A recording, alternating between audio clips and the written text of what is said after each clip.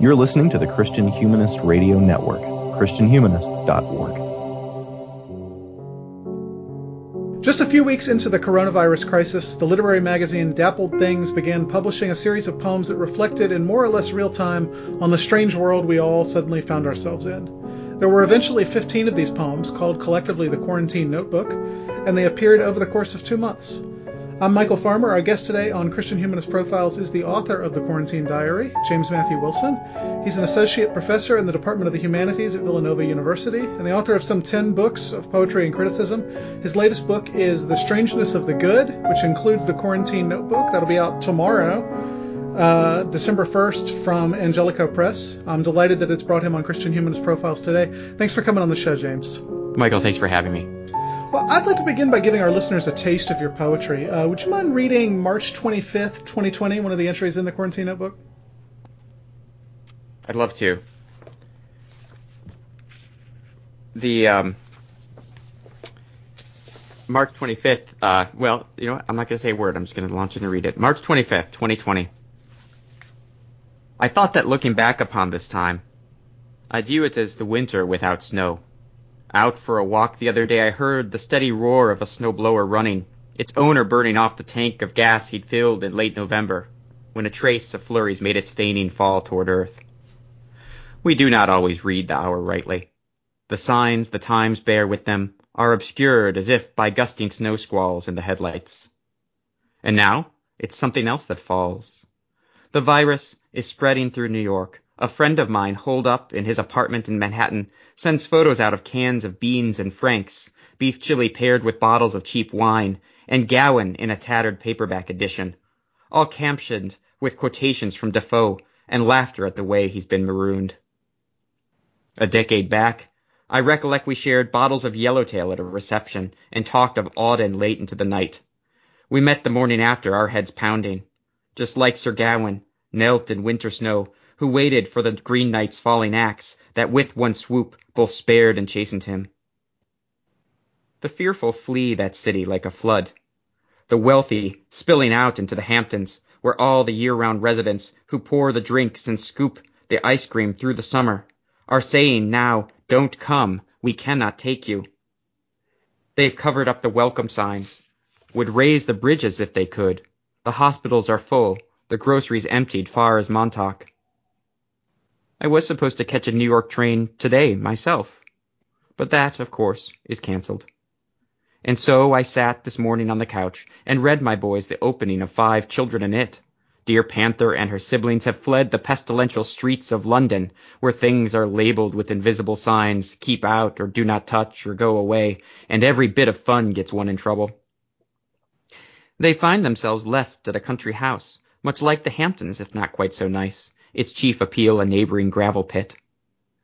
While digging to Australia one day, their errant spade turns up a Samiad, who startles with his gruff voice, snail-like eyes, and furry little body snug in sand. They little know that he will grant them wishes, such useless guineas men stare at like sores, or giant wings with which to beat the air and rob a farmer's plum trees of their fruit, as if avenging angels sent by God. James blasts his trumpet in the living room. The straining pip, pip, pip of Reveille flies unobstructed through my office door. It is, oh yes, Annunciation Day. How little we expect the news we hear, until it comes upon us, brilliant, blazing, commanding we not feel the fear we feel, and that we must unlearn all that we know, so as to see the hour with new eyes, and what is more, to trust, somehow, we will endure that fate whose stroke has yet to fall. Thank you. In their way, the Quarantine Notebook poems seem to me to belong to an earlier age in which poetry was a vehicle for communicating news as well as timeless truths or personal feelings or whatever people think modern poetry is supposed to communicate. Nowadays, it's rare to see poetry responding to the world in real time as much as these do. Could you talk about how you came up with the idea for them? I was sitting in my study reading a book, and I, as often happens, I just felt the urge to write some pentameter lines, And this was right around or on March 15th of last year.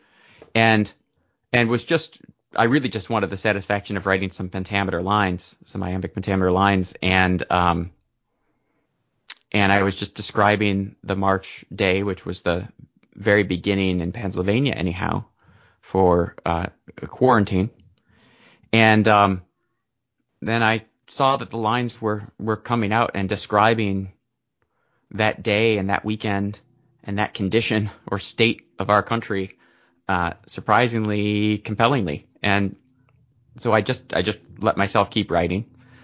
And the next day I sat down and wrote another one, and probably by the time I'd written a third poem, the one I've just read for you I think is the fourth. By the time I'd written a third poem, I knew I was doing something. I wasn't just exercising my hand and writing a few lines of verse. I was writing a poem. And so when I realized that, I thought, if this is going to be, I don't know if this is going to be a good poem in the sense of an enduring or a lasting poem, but I do sense that it's capturing the news in real time, as you've suggested. And so I wrote editors at magazines with whom I already had a working relationship to see if anybody was interested in running this serially and would just see what happens, what came out. And I didn't get very far. Dappled Things magazine immediately wrote back and said, yes, we want to do this. And so it began. And for 2 months I kept it up, and then the poem ended itself. Oh, so you didn't plan to do it for 2 months? You just knew you'd written the last one when you wrote it? That's right. I sensed by, so as you said, there are 15 installments. By 12 or 13, I began to have a sense of that the poem did have an arc, and that the arc was going to come to its conclusion very soon. The big question that was, or the lingering question during the course of the composition of it, was, when would it be genuine to say that the poem had ended, and when would it be genuine to say that the quarantine had ended? And as it happens, May 17th, the day of that the epilogue is written, on that day, or maybe it's May 15th, the last installment before the epilogue. But in any case, you can check which one of those two is there. It appears, but on that day, I was sitting out in the backyard reading, and could hear the hammers and the circular saw and the voices of workmen at a construction site that had lain idle for 2 months since the start of quarantine. I could hear the work had begun again, and I knew that, though in many respects this chapter, or the broader chapter of the coronavirus in our country, was probably going to go on for much longer, and any sort of definitive end was going to be quite a ways away, that definitely a first episode had concluded, that the quarantine, as most of us experienced it, had at that point stopped. And indeed, that is what happened. People were going back to work at that point, and the traffic increased by our house, and we had to see more people outside, and so things were definitely coming alive again with the late spring, and so I sensed that the poem had run its course. One thing I like about these poems, or I mean, you're calling it a single poem. I think of them as a kind of series, but yes. One thing I like about them is, while they address the stuff that's going on with the pandemic, they don't feel cooped in by that at all. I mean, I guess literally they are cooped in, because it is a quarantine notebook. But it shows the way that life has continued in your house, the little space you live in.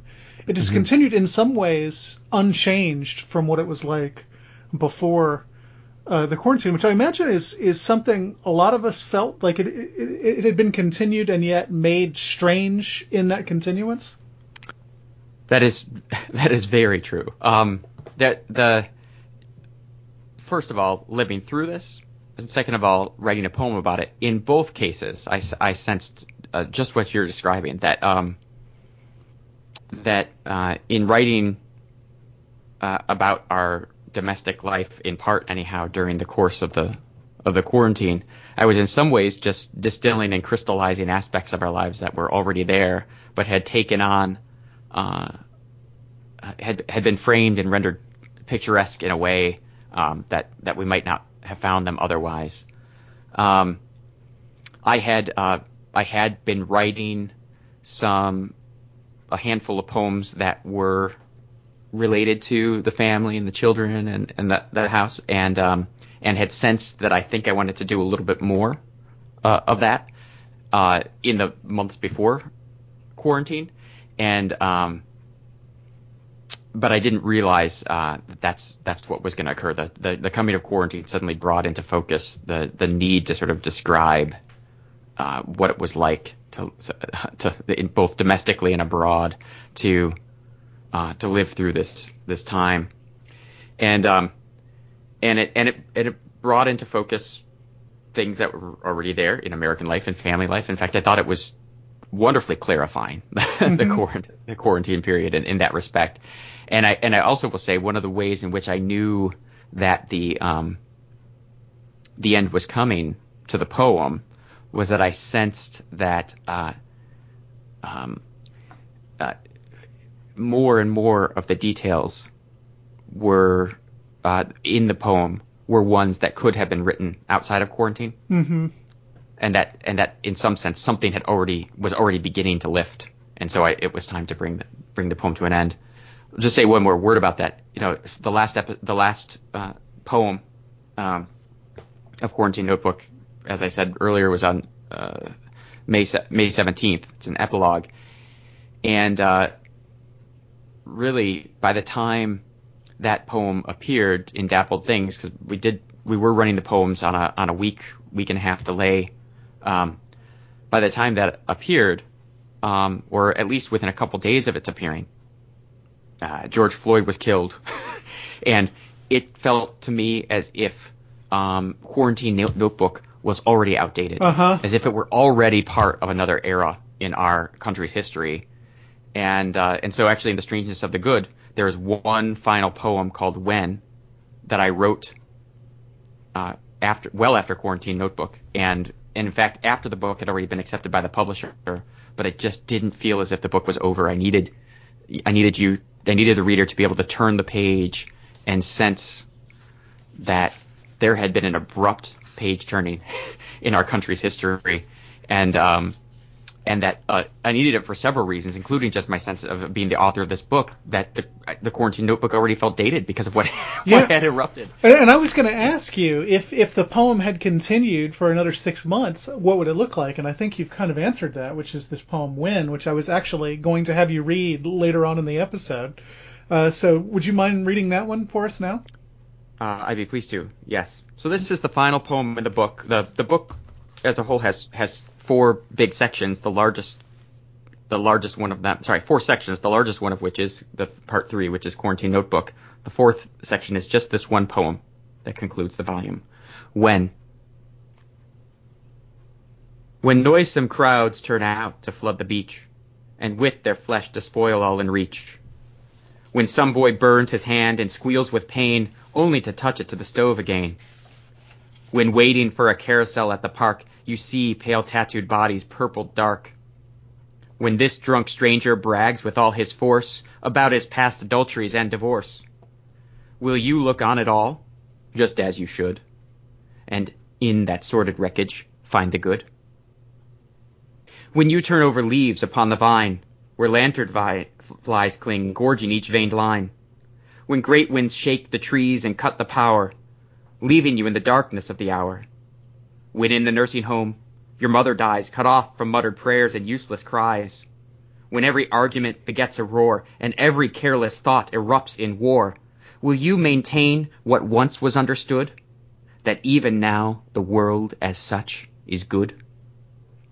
And when they hunt him through the soaking heat, to leave him crumpled on a bloody street, and when behind calm eyes he seems to gloat and press his weight down on another's throat, And when you see them standing calmly there, indifferent as his last word dies in air, and when the glass is cracked, the streets aflame, with no word spoken but that burning name, will you stand as the Lord of all once stood, and somehow say that things are very good?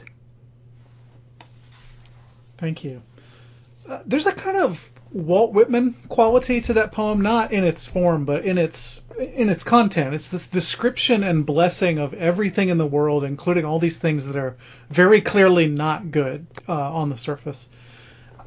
And it ties into the phrase that makes up the title of the book, which comes from a different poem, The Strangeness of the Good. And I just wonder, what is goodness, and what does it mean that we will one day have to say that all of these things are good? That's a question that only a Christian humanist can answer, isn't it? I just finished rereading with my students Augustine's Confessions, which is Augustine is the saint who's probably dearest to me in so many different ways. And those of us who know that book and know it well know that of the questions that Augustine has to answer for himself, the chief one is what is good and evil. And of course, he affirms that evil is a tear in the cloth of virtue. It's a hole in the fabric of goodness, and that everything, insofar as it is good, and insofar as it defaults or defects from its being, only then does it suffer evil, or can it be called evil, and therefore evil is merely an absence. I think every human being knows that. What Augustine finally theorizes is merely an explanation for what we all know, that to turn from Augustine to Aquinas for a second, that only being is good and nothing is good except being. Being, we sense the goodness of it, that existence wants to beget itself and give itself away, to diffuse itself and make a gift of itself.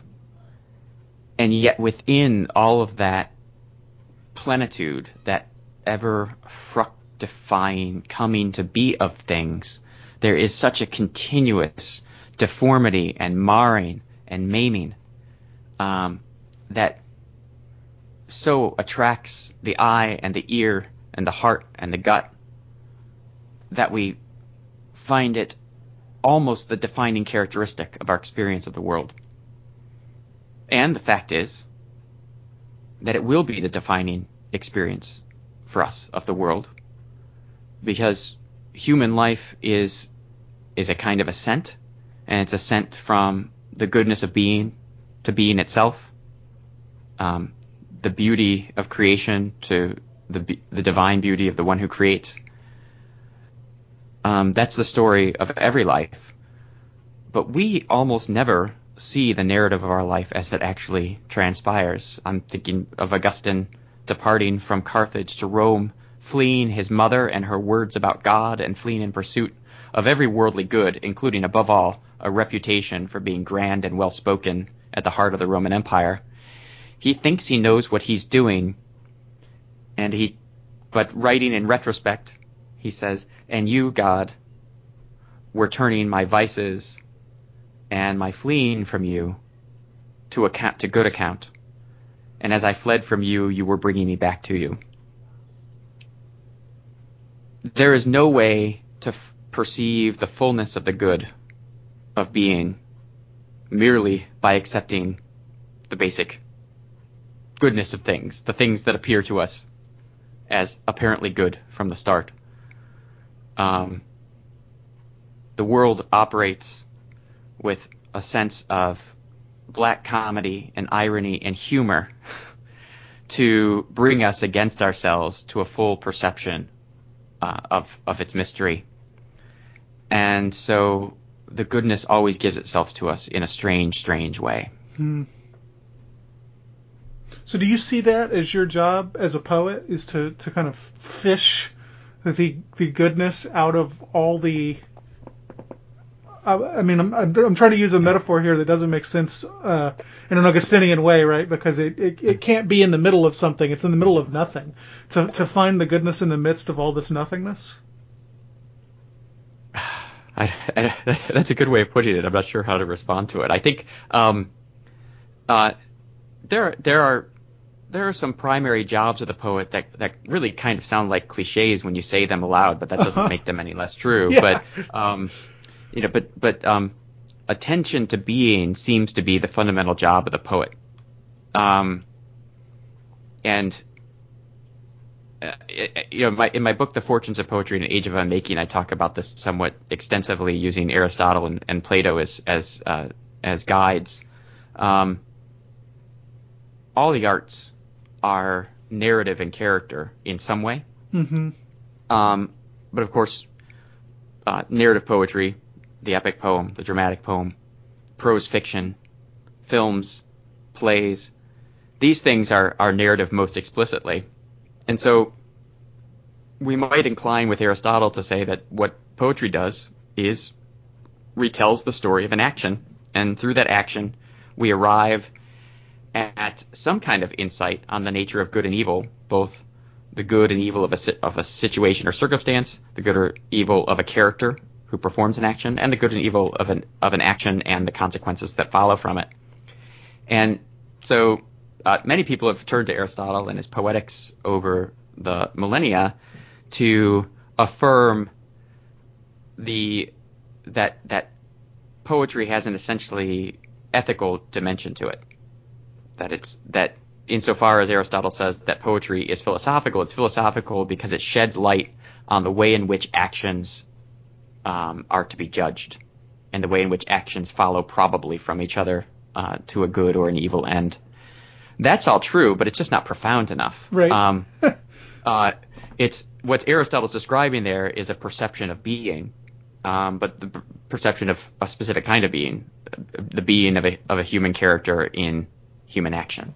So it's really to Plato, especially the Phaedrus, when Socrates tells us that poets are literally sixth-rate human beings, but then he proceeds to deliver a poem, a palinode, revealing the nature of the soul, the nature of truth, and the whole course of the cosmos, all in about 20 pages in the translation I use with my students. And he says at one point, depends on your translation, but the one that gets the Greek right says, I'm going to tell you something that poets have never said before, when he reveals all these things. And at that moment we get the idea of why Aristotle and in fact most accounts of poetry are not profound enough. They either tell us that poets just imitate and therefore their fictions are mere fictions and pleasing and entertaining but of no great significance, or with Aristotle they say no, there's a kind of philosophical depth to poetry insofar as poetic form gives us a sense of ethical form and the truth about good and evil. But Socrates takes us a giant step forward to say that it's through the poetic image that we can unveil in human terms the ascendant and transcendent mysteries of the world and the nature of truth. And I think that recalling that is important for the poet, so that some of the things that I think that I need to do as a poet is, one, just to shed light on being, to reveal things, and to practice the art of attention, and to write poems that reward the art of attention for those who read them. And then, of course, within that and beyond that, also to remember that the arts really are narrative arts, and so we have to be able to tell good stories as well. Let's talk about form, because you belong, I think, roughly to this vague group of poets called the New Formalists. As I'm sure all our listeners know, structured meter and rhyme are pretty rare in contemporary poetry, especially the stuff that gets passed around a lot. So I would love to hear you make a case for them. What does formal poetry offer us that free verse in its various forms can't? It's pretty easy to make that case. I figured you'd be ready for it. I began as a writer writing prose fiction, writing short stories and novels, and had what seemed like it was some very promising success. I was a runner-up for GQ magazine's annual Frederick Exley Fiction Prize when I was still a student in college, and they asked for more work, and I started sending them stories, and while that was occurring, only the year before, a fellow who was a few years older than me had been a similar runner-up and had gone on to sign a 3 or 4 book deal, and has been publishing novels and now writing screenplays ever since. So I thought, I'm on the cusp of something. But something went out of the heart of my desire to write prose fiction also right around that time. It began to feel like a professional gesture, just as I was on the cusp of maybe beginning to practice it professionally.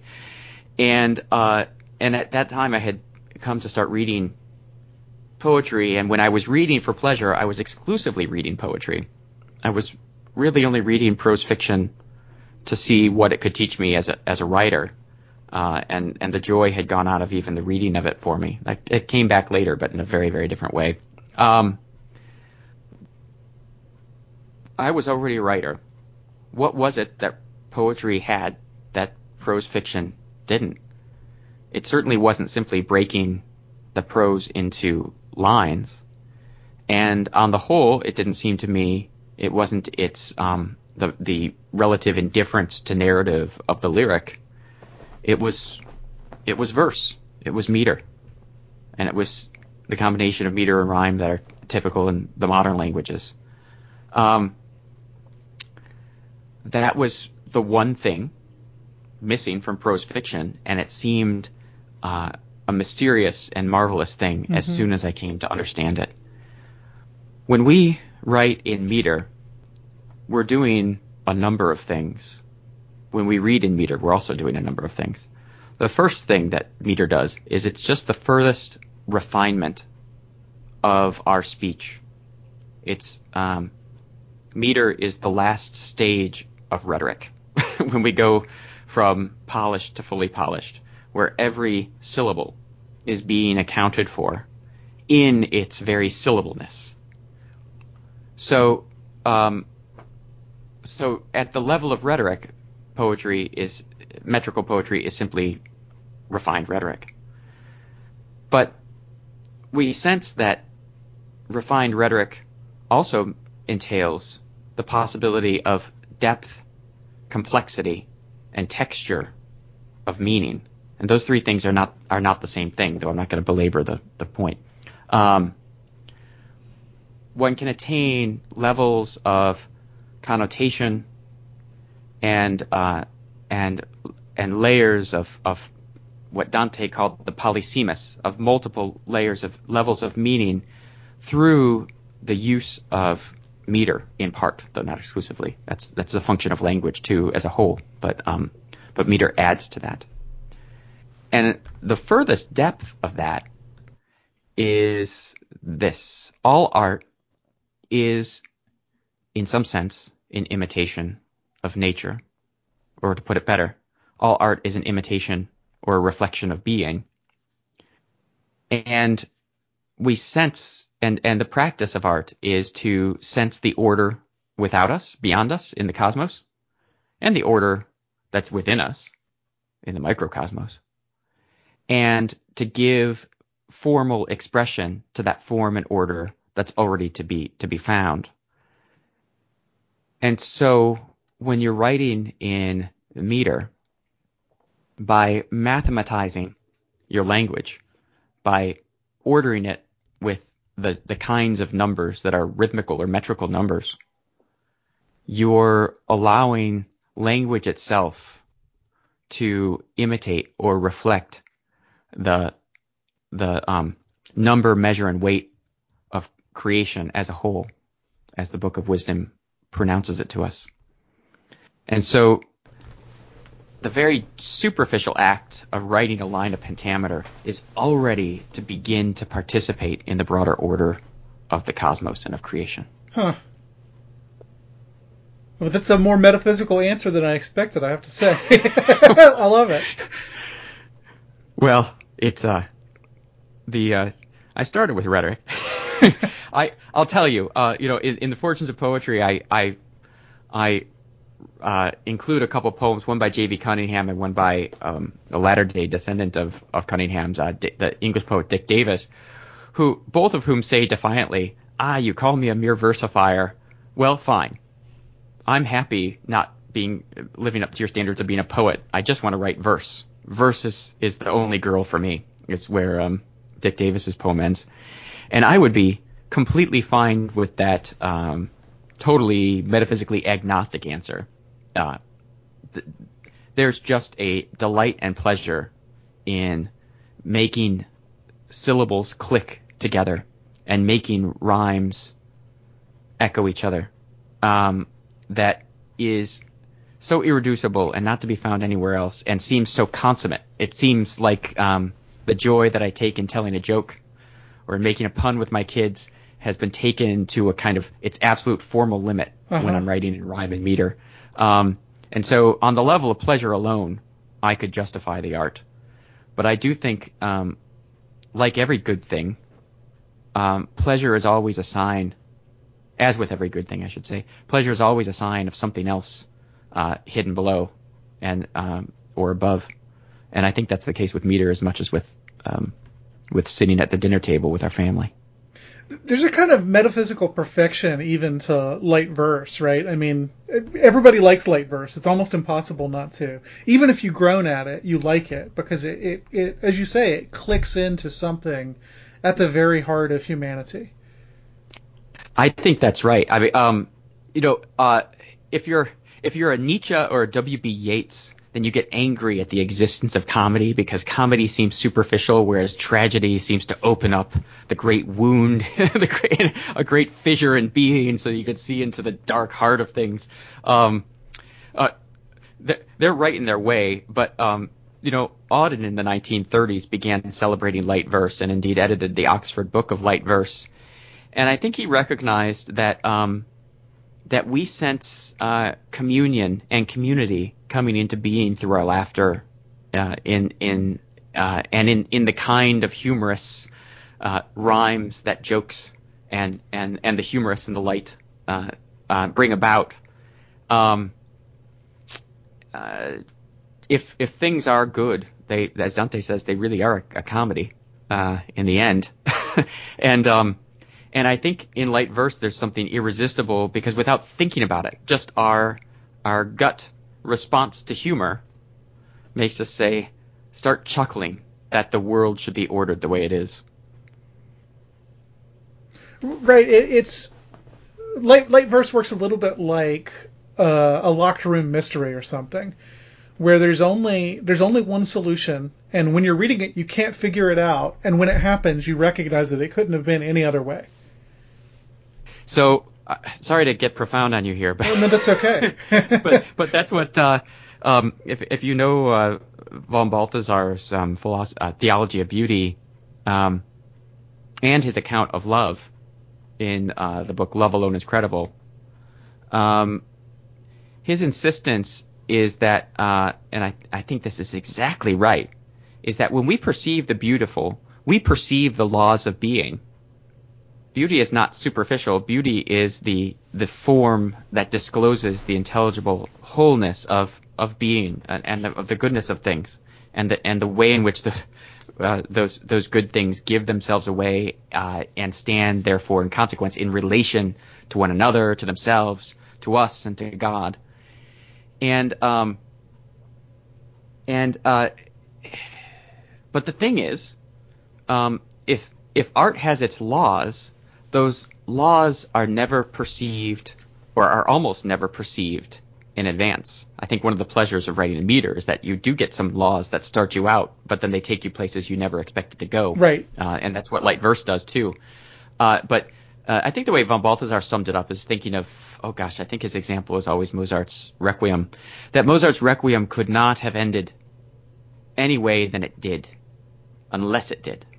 By which he means that there's no way Mozart, in sitting down to compose the Requiem, could have known how it was going to end in advance.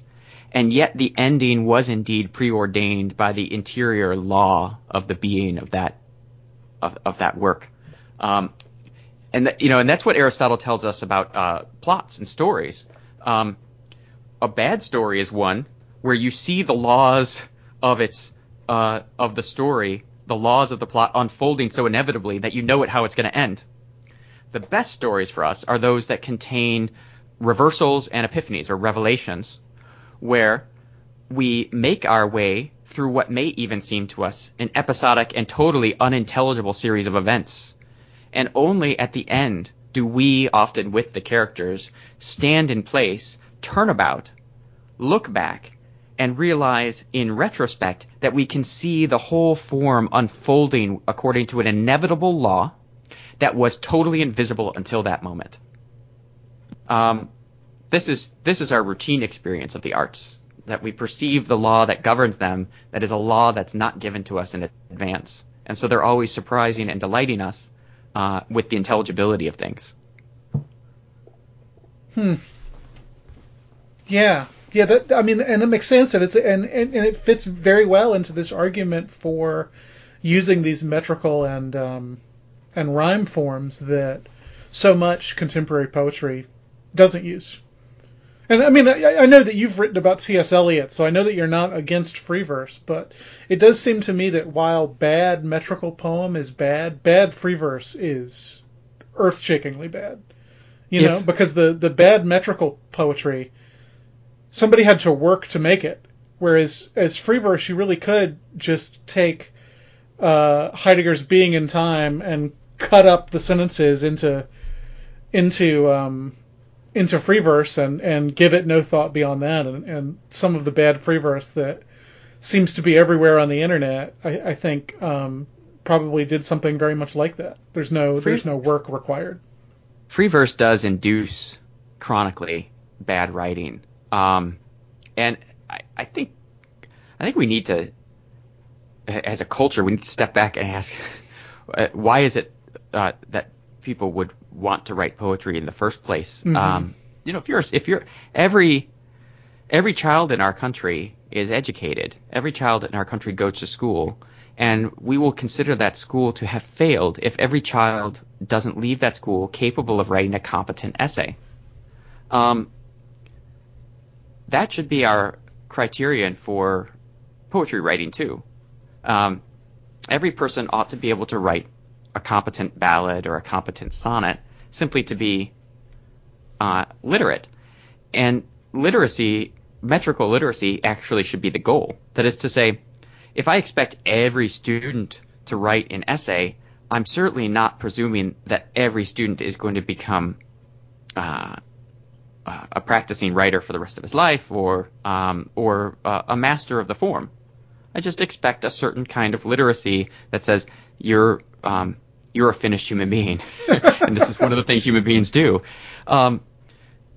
So also, every one of us should have the possibility to write a poem so as to, propose to the girl you want to be your wife, or to celebrate an anniversary, or just to write it on the flyleaf of a book you're giving as a gift.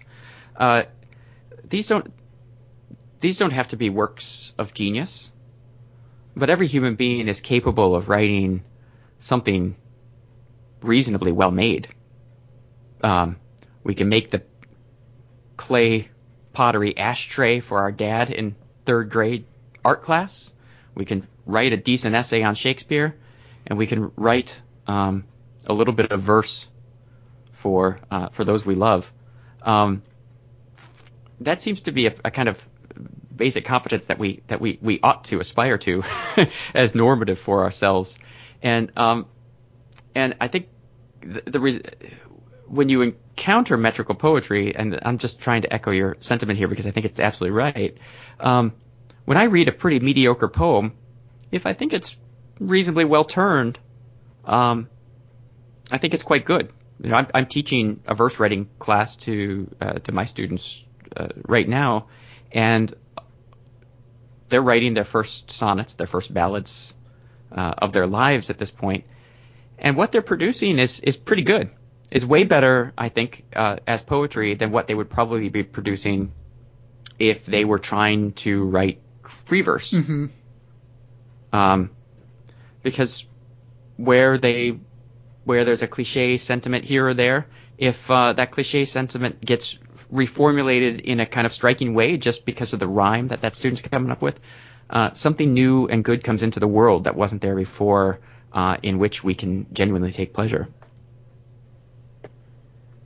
So let's say that writing metrical poetry, light verse, however you want to think about it, is this kind of innate human skill. And I think in some ways it is, and certainly almost everybody when they're a kid enjoys doing this, right?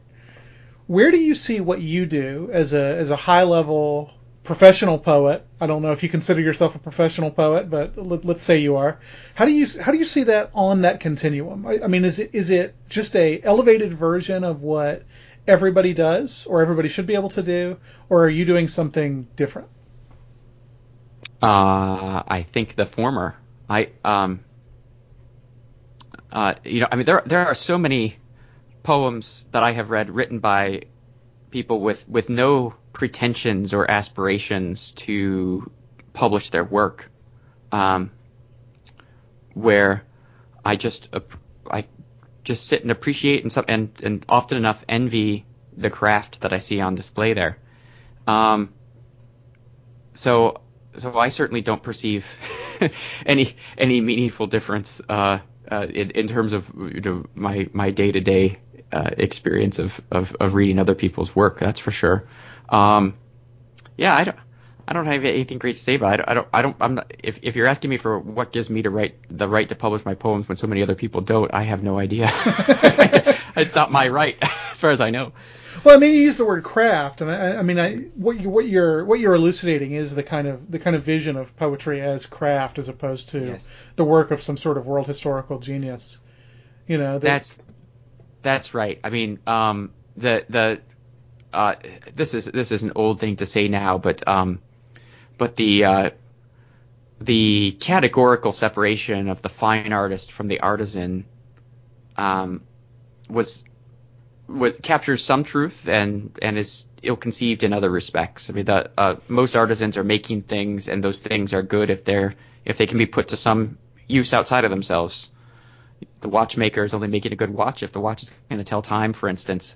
The maker of a poem, or of a story, or of a painting, those are intrinsic rather than useful goods, so they have to be judged. So the thing made has to be judged in terms of its own goodness, and therefore can't be tested against some further use.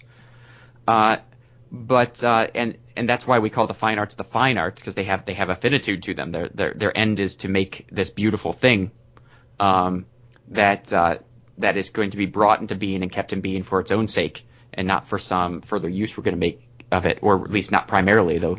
You know, sometimes the fine arts are put to use in different ways. So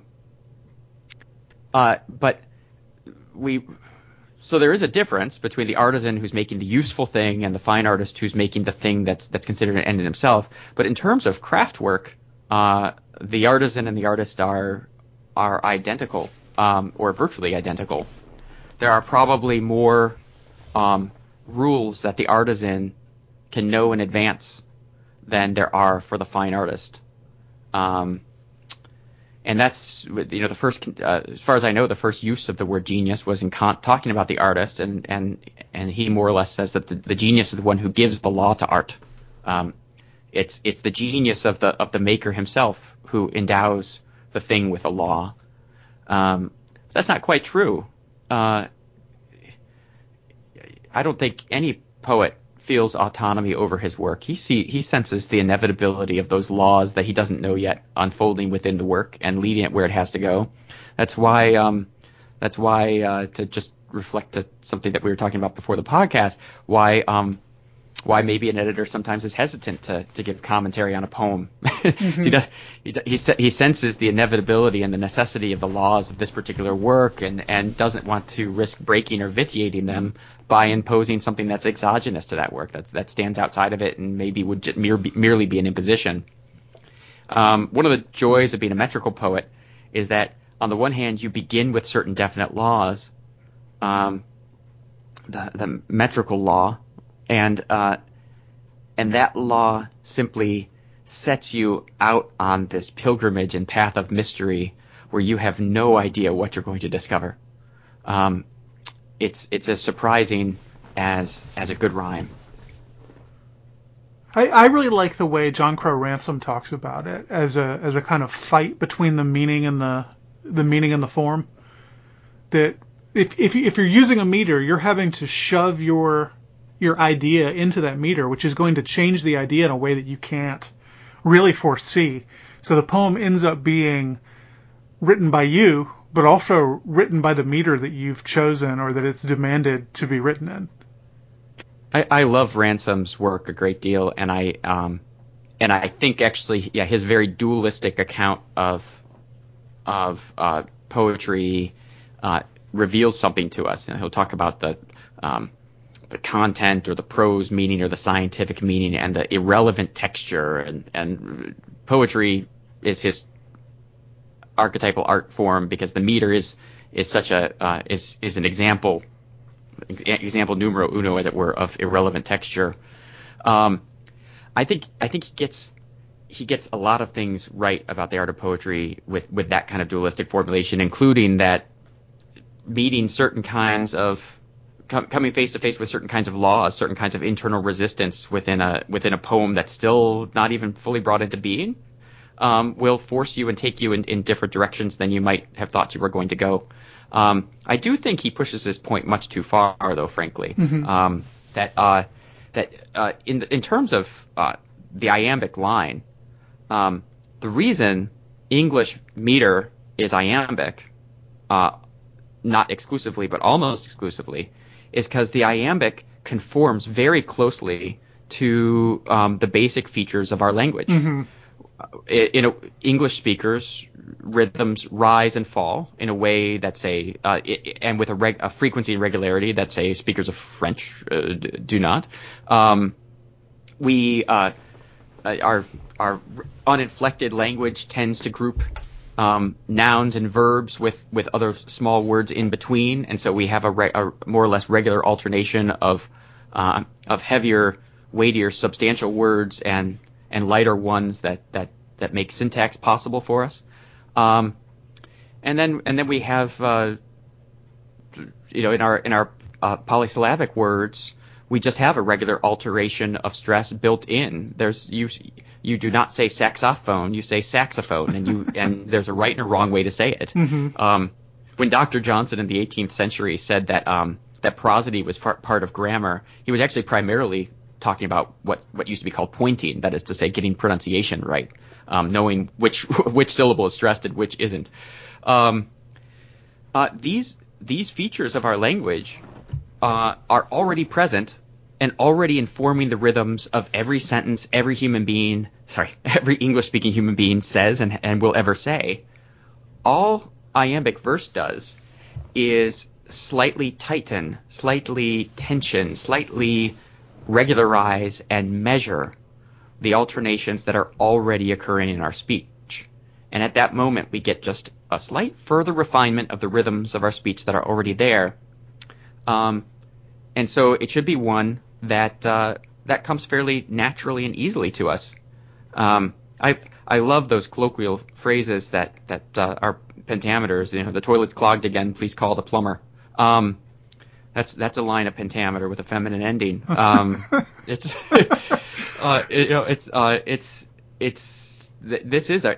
our everyday speech. It's just our everyday speech regularized. But on the other hand, rhyme is so unusual in English compared to French or Italian or Spanish, the Romance languages anyway. Yes. So if you're writing a sonnet, you're doing something that's very natural combined with something that's very unnatural. Yes, rhyme. using rhyme sounds to make our speech articulate is very ancient. Homeoteliaton, I think is the Greek word for it. Probably mispronouncing it there though. But the poets of the 16th and 17th century were in English were very insecure because they all read Latin and some of them had Greek, and so they knew more or less well. They could discern more or less well how classical prosody unfolded, and they didn't need to be an expert to see that one thing it certainly didn't have is rhyme. And so rhyme seemed like some kind of crude, barbaric Anglo-Saxonism that undermined the integrity of English poetry rather than affirmed it as a craft and a technique that could stand side by side with Virgil and Cicero or Homer and Plato. And so there is a kind of artificiality to rhyme, but of course that can strike some people as barbaric.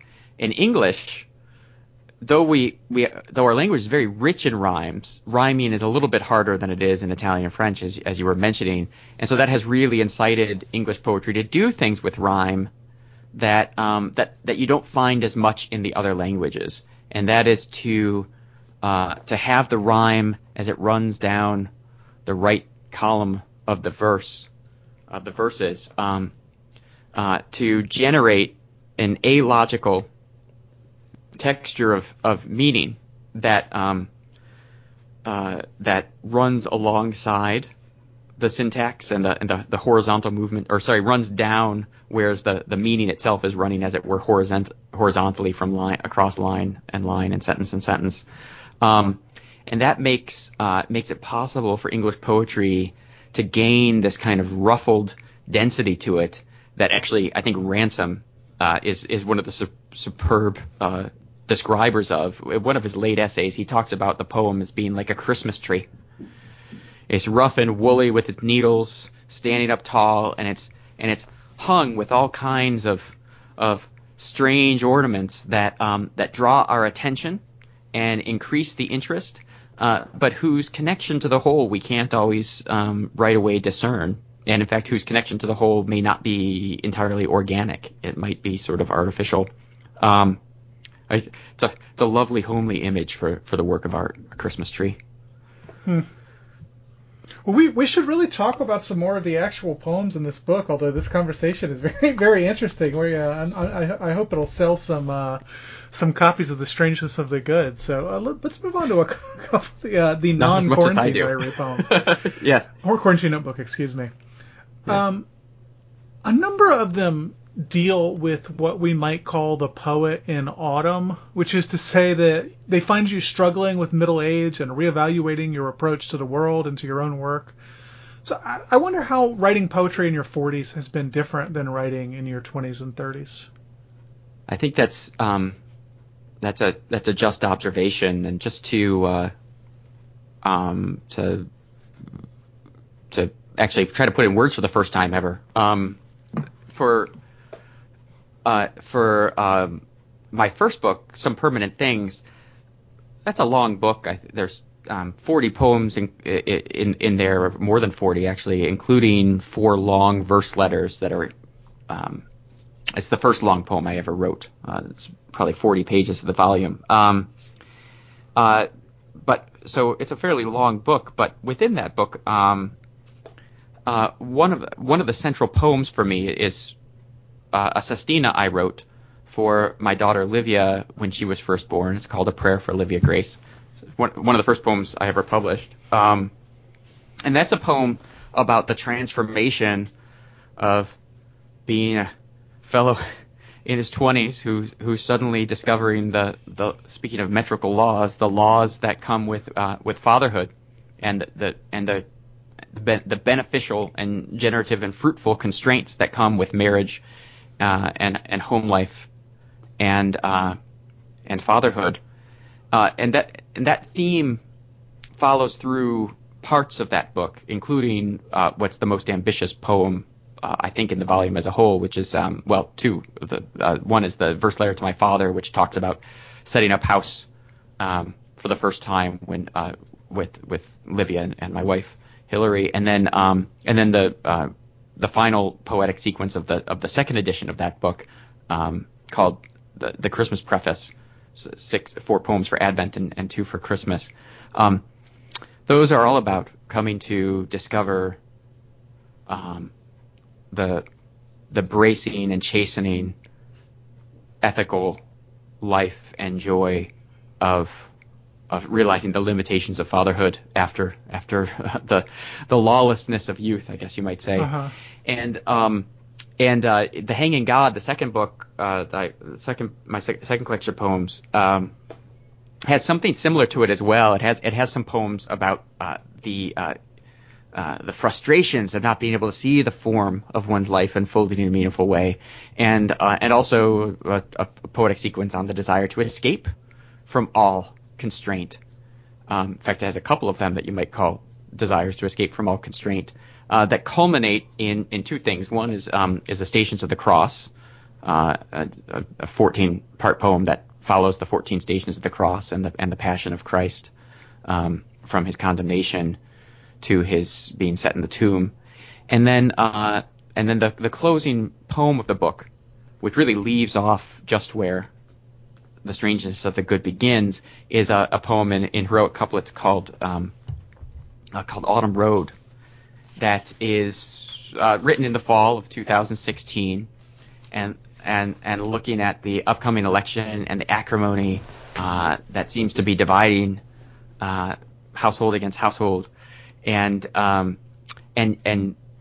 sees within the darkness of the autumn days that nonetheless nature, as it were, is a moral, communicating news of God to us and the intelligibility of things. Even in that poem, Mike, it's clear that it's a young father with exclusively small children who he has to worry about and who are still waking up with nightmares from having seen scary stuff at Halloween. This book begins with things just a little bit older, and insofar as it has a domestic focus at all, it's contesting with or grappling with seeing not the first fruitfulness of marriage and children, but having to contend with the disappointment and the inevitability of having people taken away from you in one way or another, and indeed even possibly losing your own children, whether for the short period of adolescence or longer because of the estrangements that sometimes intrude in adolescence. That I saw that as a continuous theme of this book. So it's not so much about me at middle age, although I think that's there's some of that here too. But it's more about me recognizing in a broader sense than my own failing body, the conditions that come with a new age in life, for both myself and for those around me. I'll say just briefly, even a poem that in substance has nothing to do with that is one that I know, nobody else knows because I've never said it aloud before, but was written in response to just my worry about one of my sons, even though he's not mentioned in the poem. Which poem are you talking about? Good Friday, 2013, Driving Northward. Okay. Yeah, that's the first poem in section 2, right? Yes. So that's a poem about. The title's pretty descriptive. It's about. I just realized after I'd written, just as I was finishing writing the poem, I thought, this poem has a certain kinship to the great John Donne poem. In fact, my favorite single John Donne poem, Good Friday, 1613, Riding Westward. Right. But it's a poem it's about an experience I had of seeing the world resume its shape, and sensing the brilliant givenness of things, But it's a poem that was inspired. In passing, I mentioned that I've promised that I'm driving through the dark in the early morning on Good Friday because I promised to be home. What inspired that poem was something that never comes up beyond the fact that I promised to be home, and that was one of my sons had been behaving badly and was talking rancorously to me one morning, and ungratefully as if I didn't love him, and that had ended, and I went into my office and I thought, I love you, buddy. And I've done a few things for you, like the time that I got up at 4 a.m. to drive home from Virginia so that you could be at your school for your Easter egg hunt at 9 a.m. on a Good Friday, because we only have one car, and if I didn't get the car home, you couldn't go to school that day. And that's what inspired the writing of the poem, even though that doesn't in any meaningful way enter into the poem. Well, that's interesting, because that's the sort of thing that people write poems about when they grow up and realize that their parents did things like that for them. I'm thinking, what's that Robert Hayden poem? Those winter Yes. Sundays. Oh yes. So it's like that poem from the other direction almost. It is, yeah. I was feeling a little wounded when I wrote that poem. Well, if it makes you feel any better, there's nothing about that poem that seems petulant in any way. Like you don't sound wounded, you don't sound angry. If that's the background of the poem, you transmuted it into something completely different. Well, by the time I wrote that poem, I was feeling nothing but gratitude for the existence of things. But it fascinates me that there are poems that explicitly thematize worrying about your adolescent child in this book, and not just my own adolescent child, but children in general in a broken culture like ours, And so it just, after the book had taken shape, and I looked at the form of it, I thought, isn't it funny that even a poem that in fact is the antidote to that dismay and despair, the strangeness of these good children that you're fearful are going to be taken away from you or some evil will befall them in their lives, that one of the poems I put there that's really more or less just a simple affirmation of the goodness of things, even that has twisted in a knot somewhere deep inside of it. Its origin in a kind of woundedness. Yeah, that's fascinating. The poems hang together even if you don't expect them to hang together. You don't intend them to hang together. Yes. They hang on their own. Yes. Well, I have so many more questions to ask, but I'm afraid we're running out of time. So, in the spirit of hospitality here on Christian Humanist Profiles, we like to give our guests the final word. What haven't we talked about that you would like our listeners to know? Oh my goodness. I like interviews because you have to do the hard work of coming up with stuff to talk about, and I just have to respond. The Strangeness of the Good, the reason the book is called The Strangeness of the Good and not Quarantine Notebook is because there are more strange things on Earth than just this coronavirus catastrophe that has befallen us, and in which my Quarantine Notebook manages to find some good things to think about within the bad. When I sensed that this book really wrote itself, the poems assumed their place with a kind of inevitability that often happens within a section of a book or within a poetic sequence I'm working on, but rarely happens at the scale of a whole book. But this one really did. The poem Through the Water, from which the book takes its title, is I think one of those themes, which it's a very Augustinian poem. In fact, the first stanza is more or less a summary of a passage from St. Augustine on the nature of memory. But just the way in which human life is this continuous encounter with the appearance of things and the continuous sense that we would be dismayed if appearance was all there was. And the reason we'd be dismayed is because we already sense in the deepest eros of ourselves that it's not, that we are called beyond the life of mere appearances and the life of mere bodies into a mystery that transcends us and that in fact completes us, and that is our communion with God and our contemplation of Him. And so it's one of the burdens of this book to try to reveal both the horrors and sorrows of everyday life. I've done plenty of that in my poetry, but above all, that's always only the first draft of our experience of reality. And that our experience of reality is much more profound and thankfully much more fruitful and fulfilling. I think that's why you got to end with that poem "When." I'm shocked to hear that it wasn't there in the original draft of the book, because it really it asks the question that the rest of the book is implicitly asking. Yes, well, the question was there from the beginning, but it was at the end of the Quarantine Notebook, there's a reference to the shooting of Arbery down in Georgia. Mm-hmm. That appears in part 14. But with the death of George Floyd and the riots,